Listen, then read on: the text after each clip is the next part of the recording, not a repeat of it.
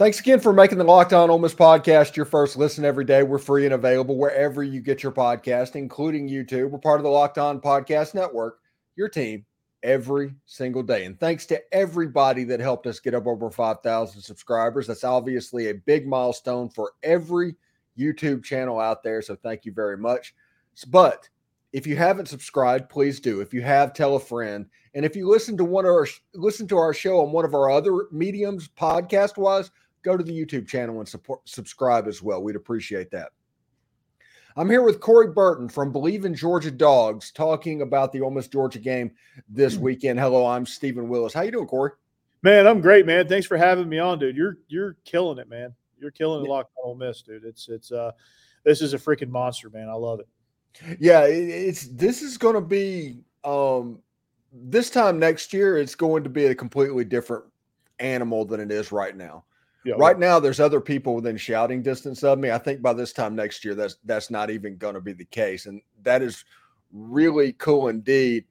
But you're over at Believe in Georgia Dogs, and you host a show with Israel Troop, and you go back and forth. And we got a show Georgia. Yeah. So go check out our show. Yeah.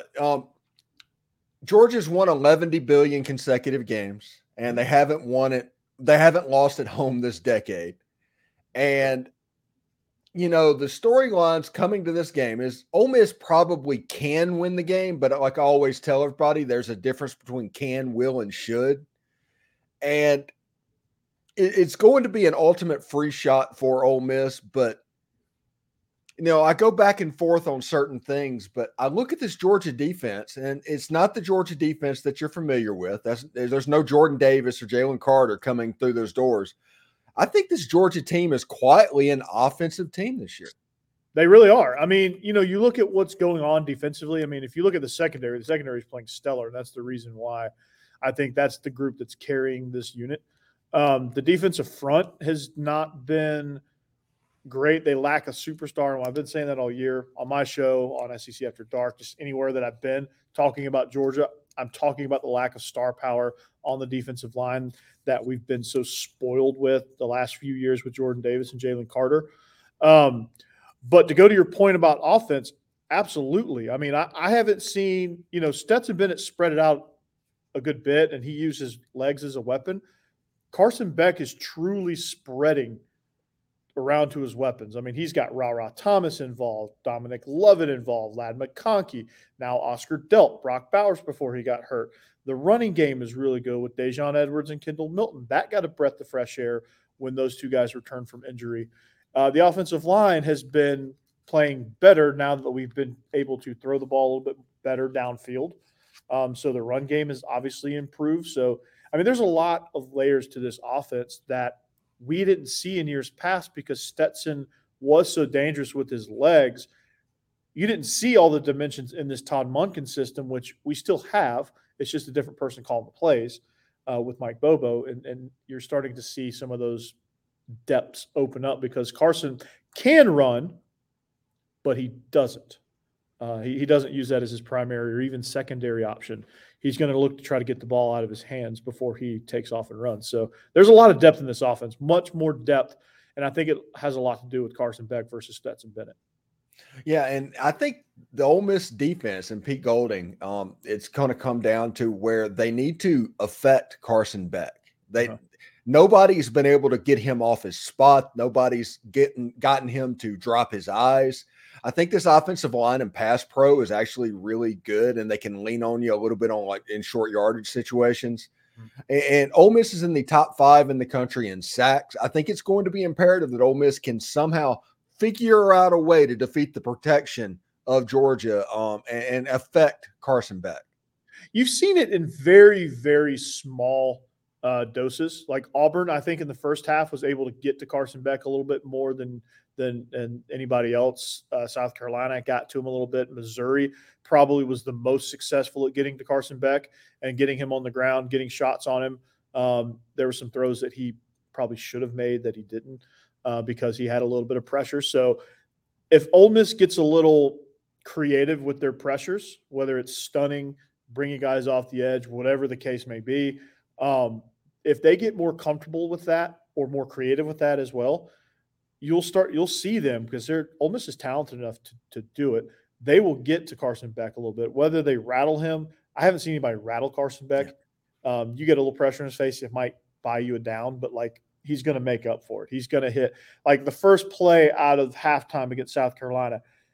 They brought some heat, and he had a nice 12-yard dig over the middle for a first down immediately, and it was just calm, poised, and just delivered the rock. And that's what makes Carson Beck so special, is that he's just calm, even keeled, and just gets the job done, almost kind of robotic. You know, Lane Kiffin talked about in this game that this is a trifecta of a game. You're playing Georgia, who is an extremely talented team. They're going to have more talented than you. You're playing them at night on senior night, and you're playing against Kirby Smart and that staff, which is an elite coaching staff. This is a really tall test for the Ole Miss Rebels. How can the Ole Miss Rebels win this game? If they get Quinshon Judkins going, if they affect the +1 run game with Jackson Dart, I think there's some weaknesses there attacking this defense, especially right down Broadway. Passing wise, I mean, you're just going to have to take what you can get there. Quick game, screens, things that can just get you on the edge immediately. And that's how Ole Miss can score points. Defensively for Ole Miss, they're just going to have to get plenty of pressure on Carson Beck, and they're going to have to press. They're going to have to affect the quick game there. And they're just going to have to knock down Carson Beck repeatedly, get in throwing lanes, block passes, create a couple turnovers, and, of course, the special teams battle. They're going to have to win the special teams battle. Yeah, and that's interesting. And third down is really interesting because Georgia's in the top 5 in the country on both offensive and defensive third down conversions. Yeah. And I think that may more be of a testament that Carson Beck is pretty good, but also Georgia does a decent job of staying on schedule offensively. Yeah. But the flip side of that is if you get into a situation to where it's 3rd and 7, 3rd and 8, 3rd and 9, you're not picking up that first down against that secondary. No, you're not. You're not at all.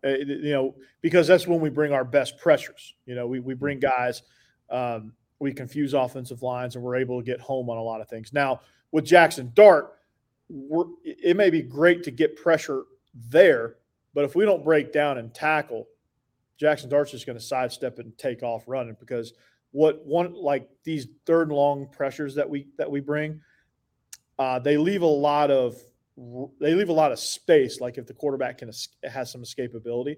Now, fortunately, we've played quarterbacks that haven't had that great of escapability. The best one being Brady Cook, who made us pay on a few of those, where we got home and had kill shots on him, and he just sidestepped it and took off out the gate, and he was down the field. So if Jackson Dart can do that a little bit, I think that will alleviate some of the 3rd and long stuff, and that'll allow him to sit back more on those downs and be able to pick things apart.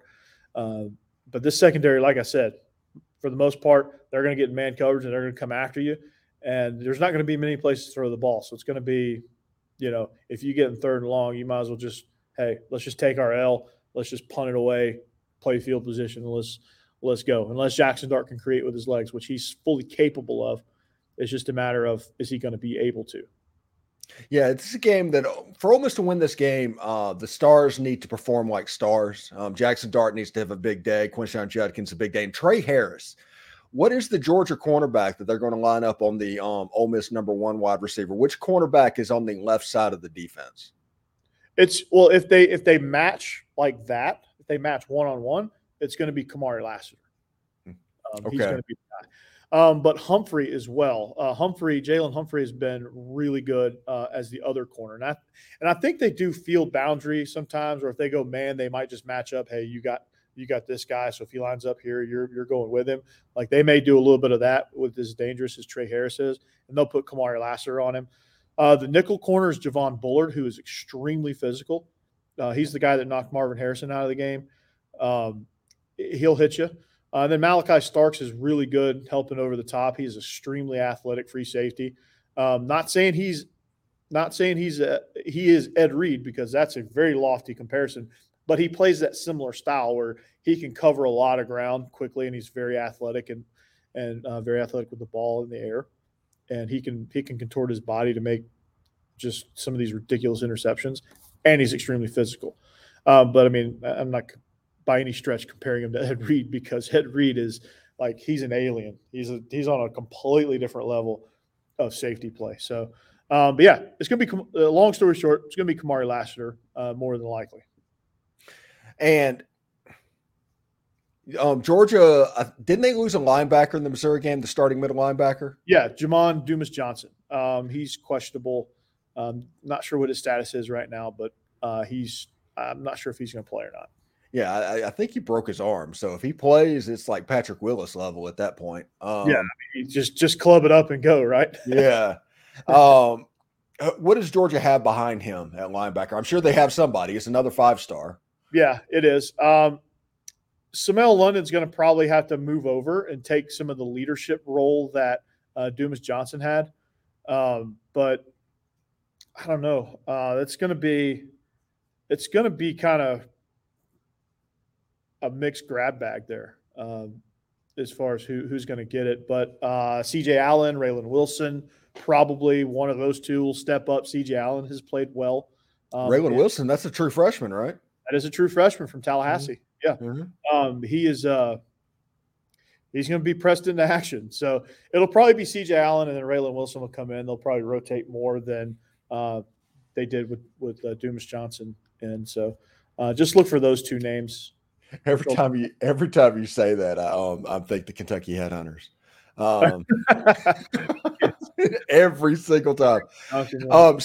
But we had a conversation yesterday and everything is like, why are Georgia's defense is schizophrenic on their sack numbers? They're like 70th in the country in sacks, and they're like 80th in tackles for loss, but they're top 5 in third down conversions and things like that. They give up 70% touchdown rate inside the red zone.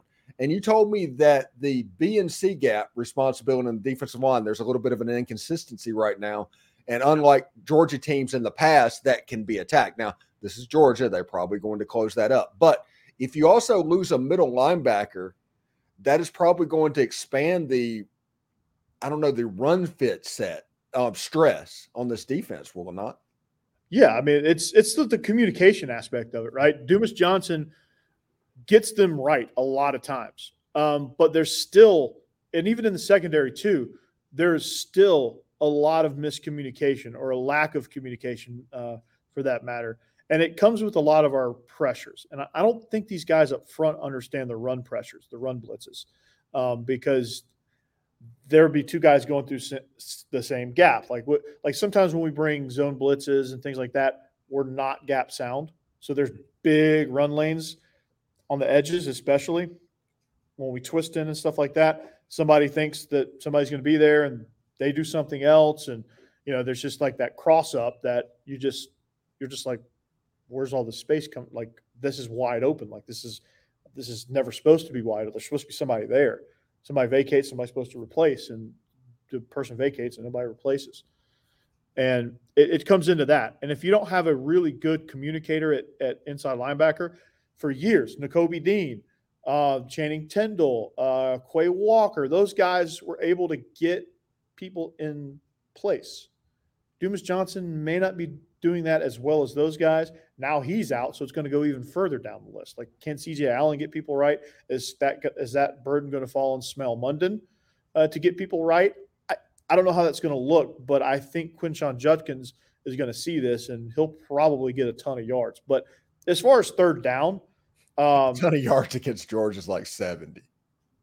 Well, he might, and then you get in the red zone, and yeah, I think there's a lot on these guys too, and sometimes they just they're still 18 to 22-year-old kids, so they're going to get crossed up every once in a while.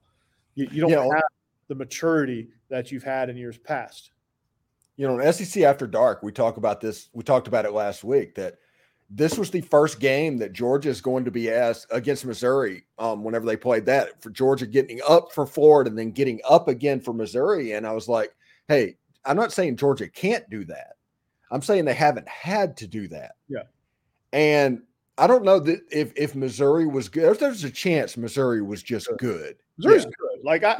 I'm going to give a ton of credit to Missouri. They're good. Brady Cook is athletic. Luther Burton is a problem. Like, he is a problem, dude. You can't. Theo Weiss is good. Theo Weiss is really – I mean, they had a really good game plan. Like, Drinkwitz has really improved as a coach. He's good. Like, they're good. Like, they had a good plan. Like, they attacked space. They kind of had a bead on what we were doing tendency-wise.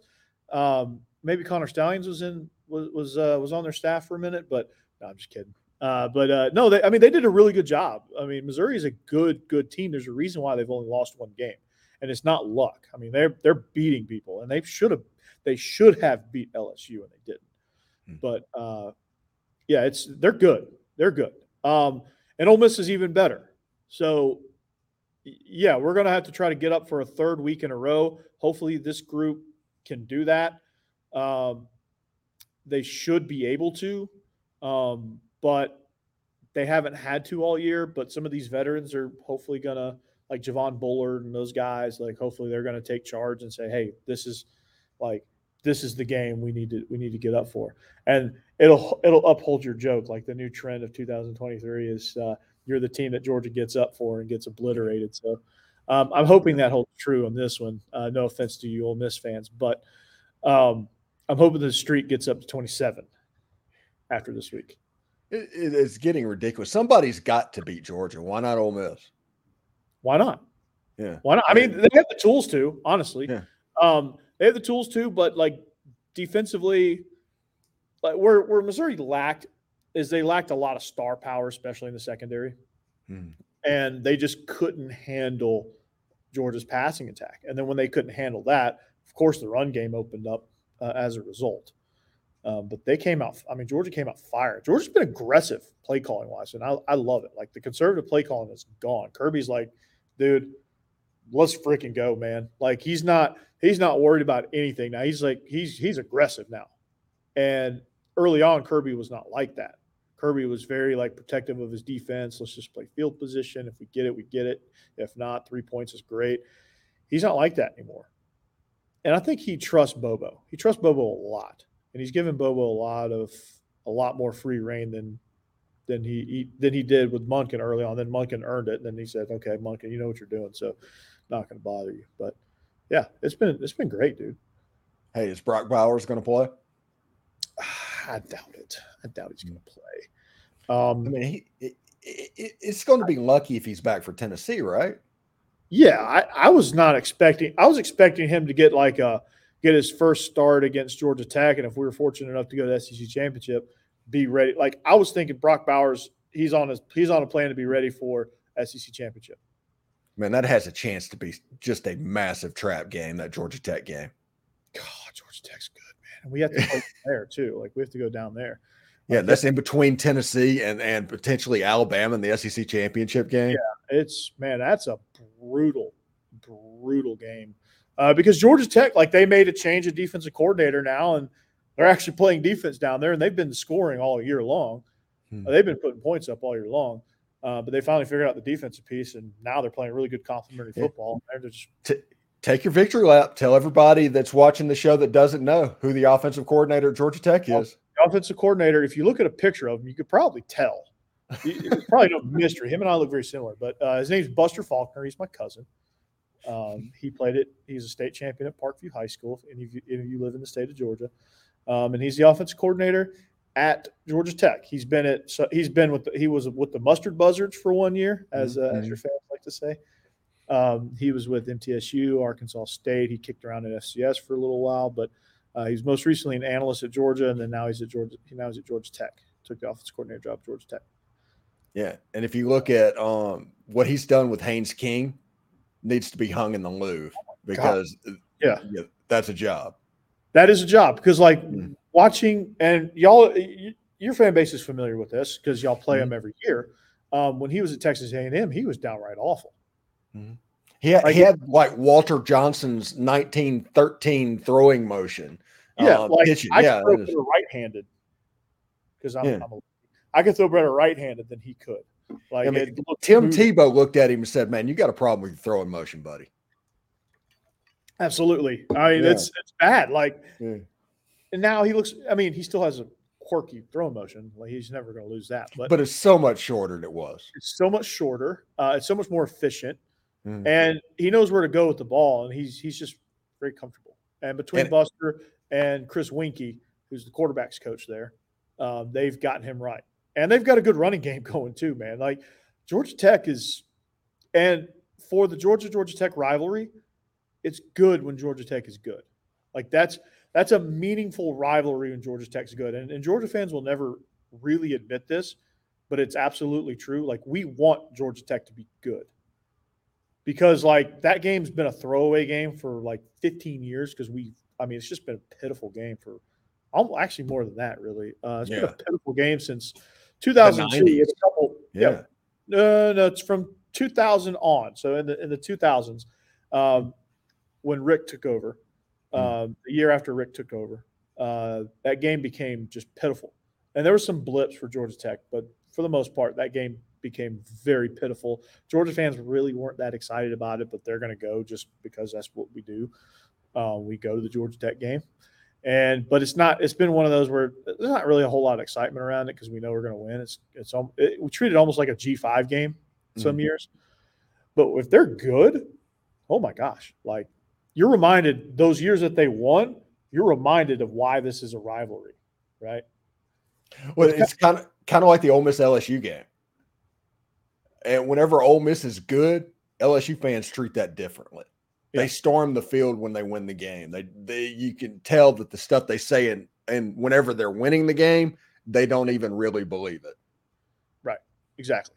And it's great. I'm all for it. I'm all for Georgia Tech being good. And when Buster got hired, I was like, oh no, we got hired at Georgia Tech. Now I got to root for Georgia Tech. But I would tell all my family, I tell anybody that knows the situation. I go, I'm going to root for Georgia Tech to score a ton of points. I don't care if they win or lose, but I just want them to score a ton of points. Yeah.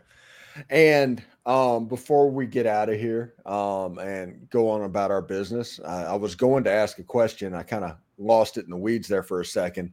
But this Georgia team moving forward, they're honoring Mark Richt in this game. Okay. And that's got to be a plus for Ole Miss, right? No, there's going to be some juice there, man. Yeah, we love him. We love him. We love us some Mark Richt. Oh, y'all love him now? Yeah. Yeah, we love him now. Those that still hate him, those aren't real fans, right? Like people that were throwing shade and throwing hate they were just mad because we weren't winning, right? And he was visibly burnt out. The players were visibly burnt. Like it just needed to happen. Like he just needed to just be out of there for his own sake. I mean, you could see it in his face. Like he looked like crap, man. Like that last year. I mean, he looked rough, man. He looked like it just needed to end for him. But he's been welcomed back with open arms. I think Kirby embracing him helped that a lot too. Okay, I know what I was going to ask you right now. Ole Miss has Amari Walton, Jared Ivey, and Akello Stone from Georgia Tech that transferred to Ole Miss.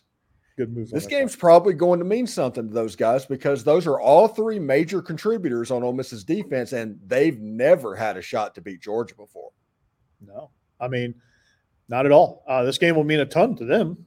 I mean, this game should mean a ton to the entire Ole Miss team. You guys have a really good chance. But those three especially, like, they understand the level of rivalry there. Like, Georgia is more of a rival for Georgia Tech than Georgia Tech is for Georgia at this current juncture. Mm-hmm. And those guys, like, you ask them, they'll tell you all about it. And especially Jared Ivey. Jared Ivey was able to really play and really make some contributions in those Georgia Tech games. Those guys were some lone bright spots for that Georgia Tech defense, and thankfully they moved on because that was a freaking dumpster fire. They would have been their careers would have been wasted if they stayed there because it got bad real quick. I don't know that they would have been able to salvage it enough this year to have a successful college career. They moved to Ole Miss. They're experiencing some success, which is good. Yeah. But yeah, I mean those guys are gonna be chirping, right? And those guys are gonna add some juice to this game, and I'm all for that. I really like that. And Georgia versus Alabama. If you've seen what Jalen Miller, let's just assume that Georgia plays Alabama in the SEC championship game.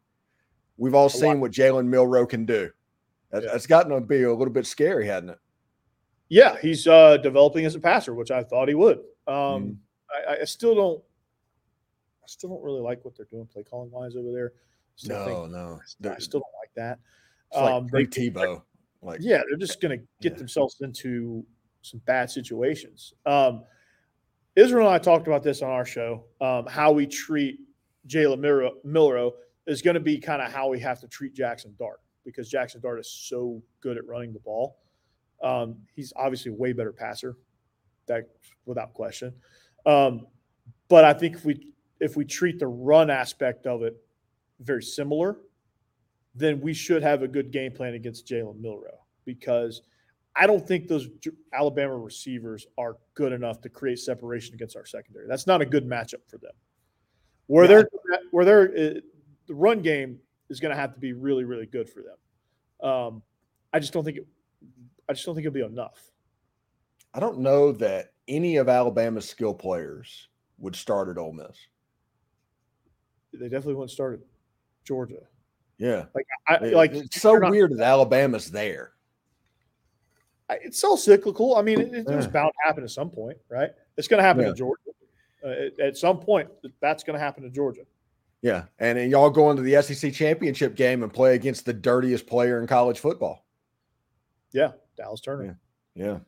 That's something to contend with. Like, he's going to try to knock he's going to try to knock Brock Vandagriff into the game. Yeah, knocking out Carson Beck.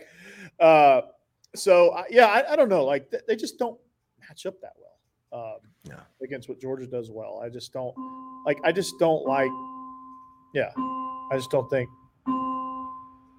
it's a good matchup for them. Yeah. Anyway, thank you very much, Corey. And thanks to everybody for making the Locked On Ole Miss podcast your first listen every day. We're free and available wherever you get your podcast and on YouTube. We're part of the Locked On Podcast Network, your team every single day. You can catch me and Corey every Wednesday night on the SEC After Dark YouTube channel. Check out that channel and watch that show. Also, you can hear him on Believe in Georgia Dogs. Is it once a week?